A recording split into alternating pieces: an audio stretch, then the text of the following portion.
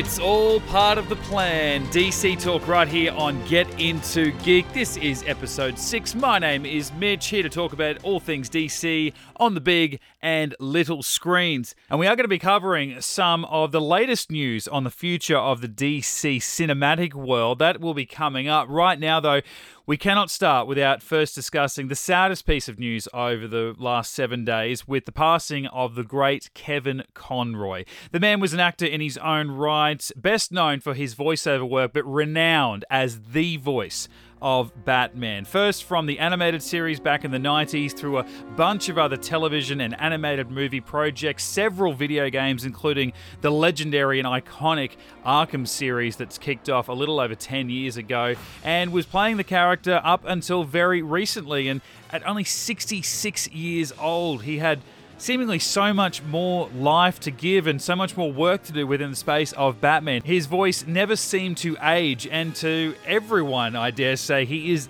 the voice of Batman. You know, it's funny, whenever we get someone like Robert Pattinson take on the role like he did this year in The Batman, or Michael Keaton is returning to the role next year in The Flash, or you look back at Adam West, Ben Affleck taking on the role a couple of years ago, Will Arnett stepping forward for the Lego Batman movie, or the critical darlings that were the Dark Knight trilogy. Less so the last one. These conversations always come up over the debate, who is the best Batman? Who's the number one Batman? And even when we try to make these conversations about live action interpretations, it's still so amazing how often Kevin Conroy comes up in the argument. For those of my generation, I'm in my mid-30s, he was Batman on TV. The animated series is still one of the best adaptations of any comic book character, I'm going to argue, that we've ever seen, especially in an animated form.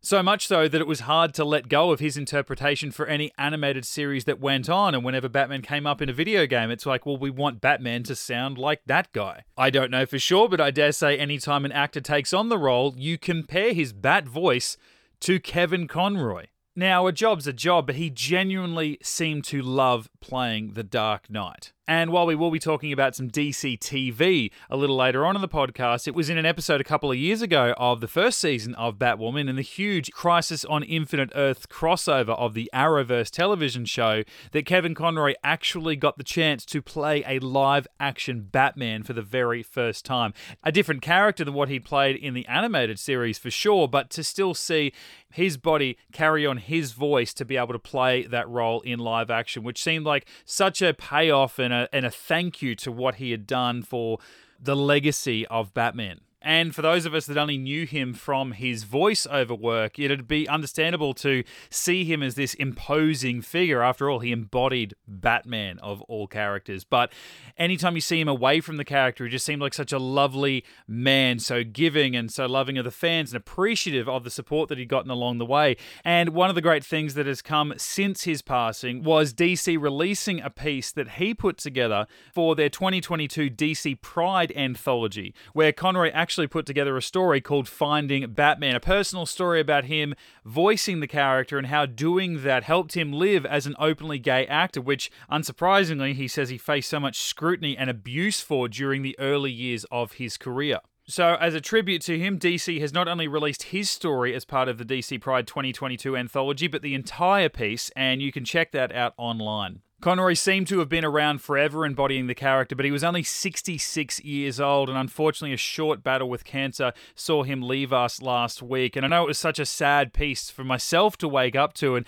immediately I just threw on one of the Arkham games just to hear his voice as I played as the character, and it really made me want to push one of these streamers. I'm looking at you, Binge, you've got all that DC content, to start actually streaming the great animated series of the 1990s. So whoever's got to do that, make it happen, because I know I've got kids and I really want to introduce them to the character the same way that I was, and that was through the voice work of Kevin Conroy. Looking to the future, there's some more details from James Gunn and Peter Safran on what the DC universe is going to look like as they try to restructure what DC Studios is going to all be about, namely a 10-year plan that they are working on. Now, you don't have to go back too far when Warner Brothers had that investors meeting, and they basically listed off solo projects, team-up projects for everyone that they had already shown on screen. Cyborg was getting a film in 2019, a year after the Flash movie was coming out, and the 3 Justice League movies that were coming, and obviously none of that came to pass. But at least this is coming from a bit more of a creative standpoint, and James Gunn and Peter Safran sitting down to really go, hey, where are we going from here? We've got the building blocks already. They've got Henry Cavill coming back as Superman. Does that mean he's playing the exact same Superman that he started in Man of Steel? If so, is it going to continue on from the last time we saw him in either of the Justice League cuts, or are we simply bringing back the same actor? Is the Suicide Squad, which is very much a James Gunn product, is that going to be part of the building blocks ongoing? Some more details on that coming up soon. But what does the next 10 years of the DC studios look like? And I always hate this Marvel DC comparison thing, but if we're specifically looking at what Marvel Studios have done, who knows how far down the track they had everything planned, but you look at their first 10 years. May 2008, we get Iron Man. 10 years later, we are watching Avengers Infinity War. Sure, we didn't see Avengers Endgame and the culmination of these 3 phases until the 11-year later mark, but still a massive plan that all culminated what we had seen before in these 3 separate phases that all had their own beginning, middle, and end, and different chapters and different portions of the universe, whether they be on Earth or in space, all coming together for a final destination. James Gunn was very much a part of that with his 2 films within the Guardians. He's obviously still got Guardians of the Galaxy 3, the holiday special coming up next Friday, mind you. And he's just a general fan of these characters, so he knows what can come if he and DC and Warner Brothers are patient and sit down and map out correctly what the future should look like. The following quote came from a virtual town hall type meeting with Warner Brothers Discovery CEO David Zaslav. Now, Gunn said, "The opportunity to make DC as great as it can be and as it should be, that is the reason why I'm doing this job, because I know that Peter Safran and I can do that. We spent the past couple of days with a group of some of the best thinkers in the industry, the best writers in the industry, starting to map out that 8 to 10 year plan of what it's going to look like in theatre, in TV, in animation, across the board for these characters." Now, that doesn't necessarily mean they are going, it's all connected like Marvel with their TV set in the same universe as their live action films, or that their animated films could also be like a side quest of their giant cinematic shared universe. There's already been reports or confirmations that the Joker sequel will not be overseen by Gunn and Safran. That will very much be its own project, and it's kind of expected that that's going to be the same with the sequel to The Batman. So what I take from that is that Matt Reeves' Batman is not going to be the shared cinematic universe Batman, and that Todd Phillips' Joker with Joaquin Phoenix is not going to be the Joker in the main continuity, nor are they going to try and bring those worlds together, but they can have these separate entities, these one-off films or 2 to 3 film series happening concurrent with an Avengers-type universe going on with multiple characters all inhabiting the same world. The Hollywood Reporter also spoke with Zaslav, who added to the conversation about the future of DC, saying, "I think over the next few years, you're going to see a lot of growth and opportunity around DC. There's not going to be 4 Batmans. And so part of our strategy is to drive the hell out of DC, which James and Peter are going to do. I think they've thrilled the fans. I think they're going to thrill you over a period of time." Now, that comment on Batman, does that mean that Matt Reeves' film is going to get a sequel and then they're going to kill off its future to focus on one singular Batman in a shared universe? I hope not. I would love to see whoever might don the cowl as Batman opposite Henry Cavill as Superman and The Rock as Black Adam. I would like to be able to see a Matt Reeves trilogy or series of films with his Penguin TV show, his Arkham Asylum TV series ongoing and running concurrent to another universe, and to unofficially have a multiverse going on.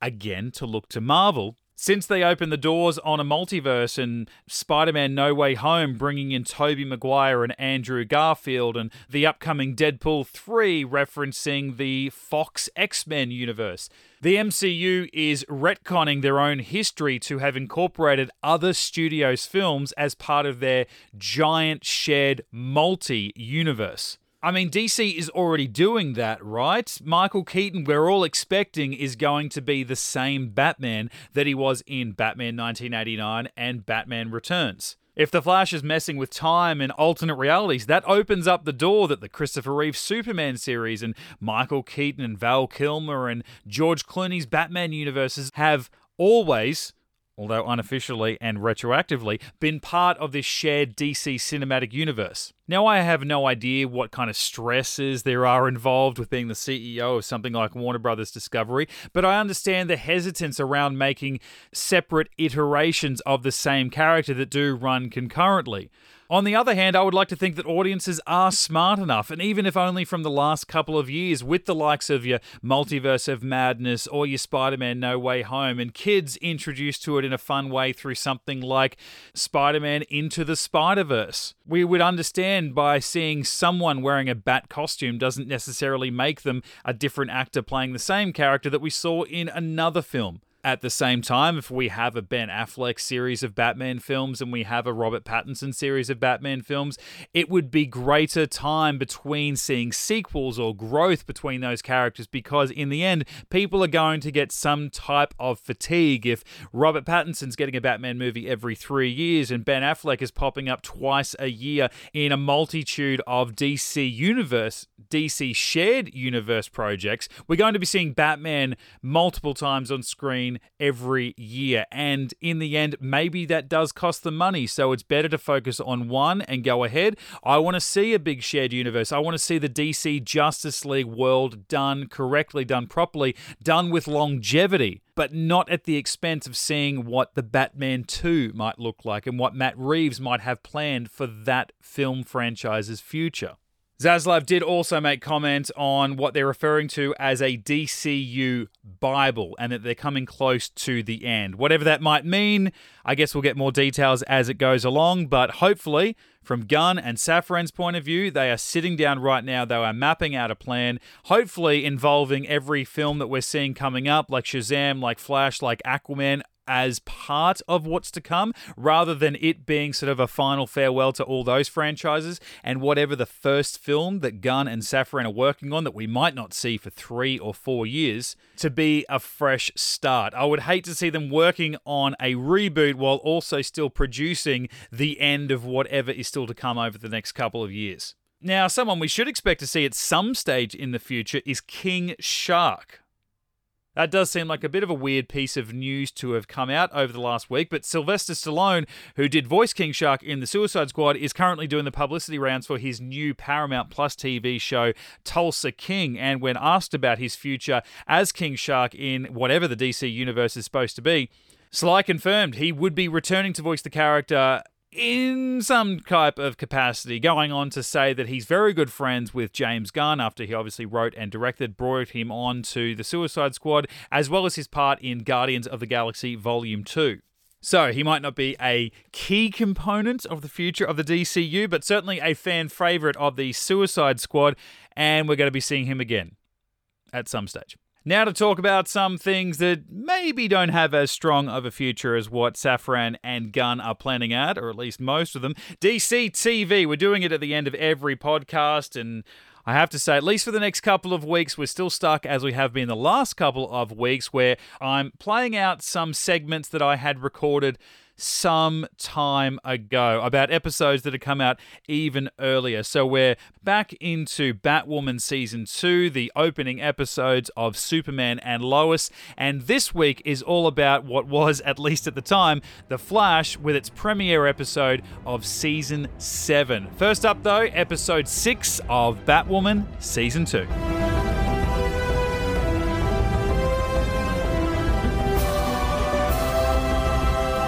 Season 2, Episode 6, Do Not Resuscitate. Do something for the show, though. As we said last week, we've been waiting to see some of these multiple storylines come together. And while we're not there yet, this episode is starting to tie things in. And I do emphasize that word starting because, my God, we're still running slow. Once again, one of the storylines had more ground to cover than the other, so they really had to stretch out the weaker one. That story being Ryan and her kryptonite-induced sickness. Sure, look, she doesn't exactly know how bad things are gonna get. Only we do.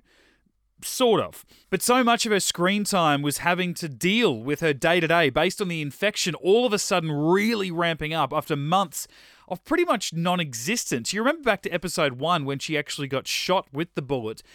We basically didn't hear about the thing for the next 4 weeks. It's almost like the writers themselves forgot about it. Yuvisia Leslie, she seems to be a pretty good performer, right? But she's dealt a really tough card in episodes like this. She's allowed to do very little outside of reacting to people who doubt what she's doing. In world, of course. Yuvisia is fine. I'm speaking purely about Ryan. Another plotline sees Mary and Commander Kane kidnapped at the hands of some madman who's under the instruction of some very untrustworthy doctors, and they're also acting on behalf of some kind of powerful group that is funded. I don't know what this is. It all seems too convoluted, doesn't it? Surely it doesn't have to be like this, and yet it is because we must. I feel like we only joked about a podcast or two ago, but Mary finally has to tell Daddy about her secret little clinic, all the while showing off exactly why she's been so good at running one this whole time. On the other side of things, Alice and Ocean, ooh, what a show title that is, continue to try and understand how they might know each other and why Sophia wants Ocean dead. Now, part of this backstory we see actually begins to answer a question I had back in the second podcast. How did Alice learn to fight so well? Because, sure, she's got underground connections and overall she's a bad guy, but she went toe-to-toe with Ryan's Batwoman, who, on top of her high-tech suit and gadgets, is at least a semi-well-trained fighter in her own right. Here, we see that Ocean actually taught Alice to fight on Coryana. What does get me, though, is as we see more into Alice's backstory, she seems more of a grown-up Beth rather than a sort of infancy-type Alice. Her crazy seems to be in check. No rhymey-wimey way of speaking, no over-the-top theatrics, but measured. So does this mean that Alice, the Alice that we've known since episode 1 of the entire series, is not the product of a lost and abused little girl all grown up with anger and abandonment issues, but an act all along, or at least part of an act? Or is it purely since she was dropped back in the mainland after a convenient mind wipe? All three storylines are tied together by Sophie, starting her episode off successfully, getting Ryan to snitch on girlfriend Angelique, which helps lead her to Ocean, where she retrieves the real Jack Napier painting that she then takes to use as leverage in trying to free Mary and Kane. And we're back to square one. You want to think that if we don't head to Coryana next episode, it has to be the one after that. On top of Team Bat, as Luke labelled them, not myself, who want to find the island to get Kate back, we've got Alice, and by association, Ocean, who wants Kate, and also probably to kill Sophia, and now these God-complex doctors and whoever it is they're working for.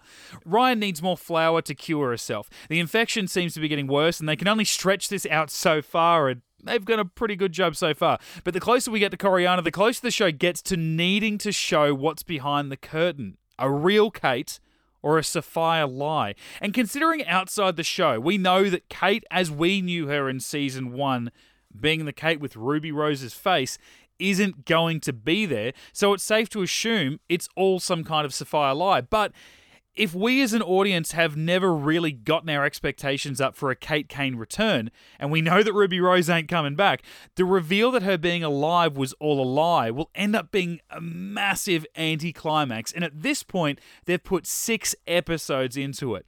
There's not much else to talk about here because, like I said, we don't really progress the story too far. Last week, this week, God forbid next week, if we keep minimal growth in all of these storylines just so they can all kind of catch up with each other at different paces. One thing that I did have to laugh about, though, was, like I said, Mary had to finally confess to her dad, who is a lawman, that she has been running this secret underground medical clinic without a proper license and therefore committing insanely illegal acts. Yes, sure, she's helping people. Yes, so therefore it's kind of the right thing, but by definition, by law, she's doing a very wrong thing. Daddy Kane makes her give it up. And then she goes on with some kind of spiel about how she can't believe that he, as this Uber police officer, chief of the Crows, would make her someone who's running an underground drug facility. Stop. I get the character doesn't want to do it, but to seem shocked by the whole thing makes her look like a bit of an idiot. Anyway, we'll talk about more Batwoman next week. Hopefully, some kind of progression more than we got this week. Let's jump into episode 2 of Superman and Lois Heritage.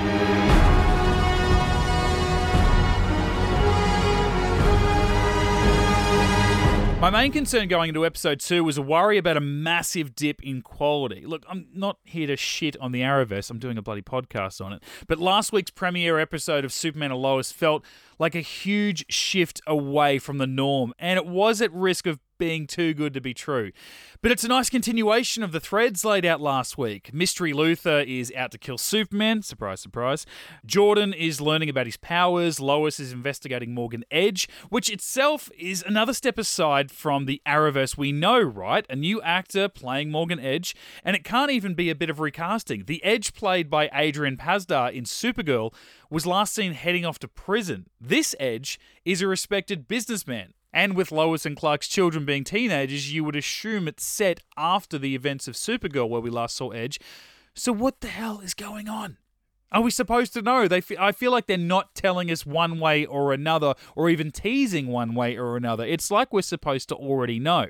The episode also spends more time flushing out the relationships, which was its strength last week and will probably, hopefully, be its strength ongoing. Clark and Lois are a real tight unit in this show so far. They disagree a lot, but don't argue, and are pretty much a perfect relationship. It's just funny seeing that work in a family dynamic where Lois takes charge, even over her super-powered husband. We moved here to be closer as a family, and we got invited to this dinner as a family, and we are going as a family. So get dressed. You heard your mother. Even the Kent sons, for all of their differences, they come across as good brothers. Jonathan, with his confidence, his popularity, his good looks, and obviously football skills, he could easily have been made into this secret bully. You know, this guy who really put his shy, not-so-popular brother, who would be relegated to be depressed, nerdy, quirky, loner, who's jealous of Jonathan. I feel like that's what they would have done if these shows were like they have been in other series. But for me, it's far more interesting to have these brothers as loyal friends and then test where their boundaries are. And it doesn't take long in this episode. Baby, you have another bad day? Screw you. No, boys. hey, no. I am sick of your crap, okay, Jordan? This is not just about you. I got the shaft. Whoa, what does that mean? It means that Don Draper over here kissed Sarah at the bonfire party. So now her dick boyfriend and the entire team are out to get me. That's why you didn't get the playbook? Yeah, genius. I guess super perception isn't one of your powers. But later that afternoon... What happened today? Found out I suck just as much as a Kryptonian as I do a human. So, not so great. No, not great. Come on, let's get some food. Now, I will admit, I'm not sold once Jordan gets all moody. I'm not sure if I don't agree with the acting choices and if it's being overplayed, but there's something there that sticks out for me and I can't quite put my finger on it. And I hope that either I get better or that the show gets better with it. It's probably me. It's definitely me. Sam Lane, he's back. He disapproves of Clark's reason to move the family out of Metropolis because it's always great to have the father of Lois Lane stand up to even Superman as his son-in-law. You told the boys you're Superman. Couldn't lie to him anymore. You sure as hell could. Sam. You have any idea what you just did? You ruined their childhood, Clark. I've seen the toll this life's taken on Lois over the years. She never says anything to you, but I know. Now you're gonna put the boys through that same hell? This is gonna keep my family together. No, Clark. You're gonna tear it apart. Adding to that, General Sam Lane revealing that he has a lot of kryptonite. You have a supply? I do. And you never told me. I'll tell you lots of things. How much do you have, Sam? Let's just say it's the reason the world's in short supply. Why? so no one gets their hands on it and uses it against you. Now, this brought on another difference of this show to its Arrowverse predecessors. It's a small thing, but hear me out. Clark arrives back from the chat with General Lane and asks Lois if she knew her dad was stockpiling kryptonite. I think in any other show, the Lois equivalent is offended and she accuses the Clark of not having trust in her, and it leads to some tedious, time-filling melodrama that goes on and on and on. Here, Lois offers Clark a glass of wine, understands he's not actually accusing her of lying, and it's a huge breath of fresh air from the way this shared franchise usually handles these moments, especially considering this show has only just started and it's already taking these steps or not making those same mistakes. If not forgive it, you'd at least understand why they would have included that stuff this early, but they don't. And yes, we are only early days, but Superman and Lois is proving to be a problem of the week rather than villain of the week show. I certainly don't think that the Mystery Luthor figure will be the only bad guy this season. And as I've said, this is Superman after all, and only dealing with domestic issues will get old after a while. But even after 2 episodes, I actually appreciate the patience to go all out with one of the Mount Rushmore superheroes. It's not just about how much CGI and big set pieces they can shove in. It's much more about a father talking to his sons or a husband talking to his wife. But even with the slow burn, the show is actually painting an interesting picture. Early on in the episode, Sam Lane lashes out at Clark for the decision to leave Metropolis and how he needs to put less focus on his family and more back on the world and probably American issues. We see Mystery Luthor attack a military base only to let Lane live and warn him of Kal-El going dark side before a last-minute flashback showing that this Luthor was a soldier on his world, yes, he's from a different world, under the authority of General Lane. So does the Superman pin that Luthor gave our Lane simply say Hell, H-E-L-L, referring to their Hellfire unit on his world, or does the 7734 number code, when you turn it upside down, actually mean something? And could our Lane be convinced of our Kal-El becoming the version Mystery Luthor is warning of? Probably. More bite-sized drops next week, hopefully. Oh, and chalk me up as today years old when I realised, or rather told, that son Jordan is named after Jor-El. I did not pick up on it last week, but Clark naming his 2 sons after his 2 father figures, Jonathan being a given, obviously, Jonathan Kent, but Jordan after Jor-El, great stuff, and I feel like an absolute idiot. All right, let's do it. After a disrupted Season 6 and a premature ending, let's get into the season premiere, Season 7 of The Flash. Speaking of, I'd actually forgotten until watching this episode that last season ended abruptly due to COVID affecting production. And to be honest, I actually not long ago watched the Season 6 finale, and even still, it's pretty forgettable and I remember next to nothing about it. The whole Mirrorverse storyline and Iris being stuck in it wasn't wrapped up, but at the same time, that didn't feel big enough to warrant this carryover cliffhanger. Again, I know it's not all their fault, but we can only judge what's in front of us. And this episode itself feels more like a continuation than the start of a new season, short of some on-the-run exposition to fill in some gaps. Where's Eva? Satellites have her at 2nd and Walzak. Make that 3rd and Certo. You doing okay? I know the cryopod keeps your residual speed force in stasis, but waking up can be pretty disorienting. Look, I know time is money, but Team Flash did find some to build a new, nano suit? At least the cowl. I mean, it looks cool though. The story also feels like it just slots in midway through a season because half of the main characters are gone with very little explanation why. I know that Caitlin, Killer Frost had something on with a parent somewhere else. Cisco, I have no memory of. I don't know why he's gone, but some resetting up wouldn't hurt for a season premiere. You know, remind us of where the pieces on the chessboard are and carry on. Like the Mirrorverse and Iris being stuck inside it, Barry losing his speed is a storyline that's still happening. And to get there, Wells is under threat, because everyone's got to have something to do. Now, it used to be a Flash tradition that Wells, whatever version we had, would die at the end of the season, or at least until they found one that they didn't want to get rid of. So they found a way of introducing new Welleses, to swap out and use them whenever they were needed. Here, all of them are at risk, with the episode appropriately titled, All's Well That Ends Well. And the end of the episode does seem to end Wells. This sacrifice, the speeches that feel finite And the classic line first uttered by the first Wells, even though he was Thrawn, that we ever saw in this show. You showed me how to be a better person. And I'll always be grateful for our friendship. Now, run. Barry. Run. I don't pretend to understand exactly why he had to die, other than because he had all of the alternate universe Wells inside him, so there was a lot of multiversal particles somewhere inside his body or mind or both, and that was able to be used to power some kind of very quickly invented machine, mind you, that would then give Barry an artificial speed force and give him his powers back. But hey, I don't need to, because he seems to be gone now. It seems like a weird time to kill off a character, or rather several key characters, on top of a Foundation cast member.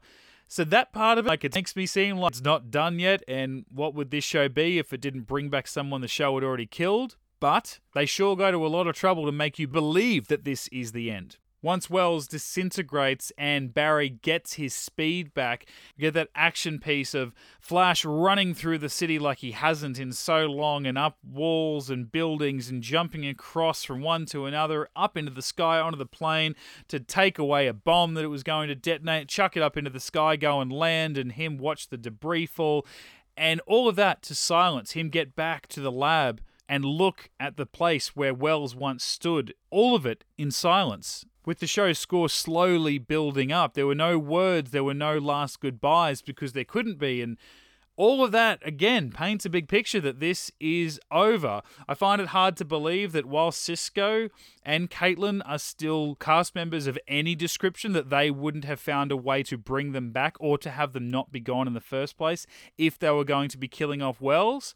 Maybe we'll explore why that isn't the case next week or ongoing, but for now, it feels kind of definitive. Episode 1, we'll see. Overall, the episode, just a really strange feeling. Like I said, it doesn't feel like a season premiere. And again, I know that they're having to carry over storylines from last season, so you could almost look at this as an unreleased episode from Season 6 rather than being a new premiere episode of Season 7. But, to repeat myself again, we can only judge what's in front of us. And it's just this odd feeling for a welcome back episode. As well as Chester and Allegra all of a sudden feeling like the replacement couple for Cisco and Caitlin. And then we get the little nugget at the end of the episode where bad guy Ava, aka Mirror Master, realizes that, oh, hang on, she's not the Ava that was locked up inside the Mirrorverse for years from the husband that refused to try and help her and find her. Oh no, she is the Mirrorverse clone, and the real Ava actually died, and maybe that's why her husband didn't like her this whole time, is because he'd already farewelled his wife, and she was the villainous clone living in the Mirrorverse. Dun dun dun! I even forgot that was a thing that we didn't already know. So, tough first episode back for The Flash. Another solid entry for Superman and Lois. And, well, yeah, okay, we're still trudging along with Batwoman. But come on, we're a couple in. Let's get things moving. As we will continue to do right here on Get Into Geeks DC TV. We will be back next week, episode 7. 3 episodes once again. More Batwoman, more Superman and Lois, and episode 2 of season 7 of The Flash.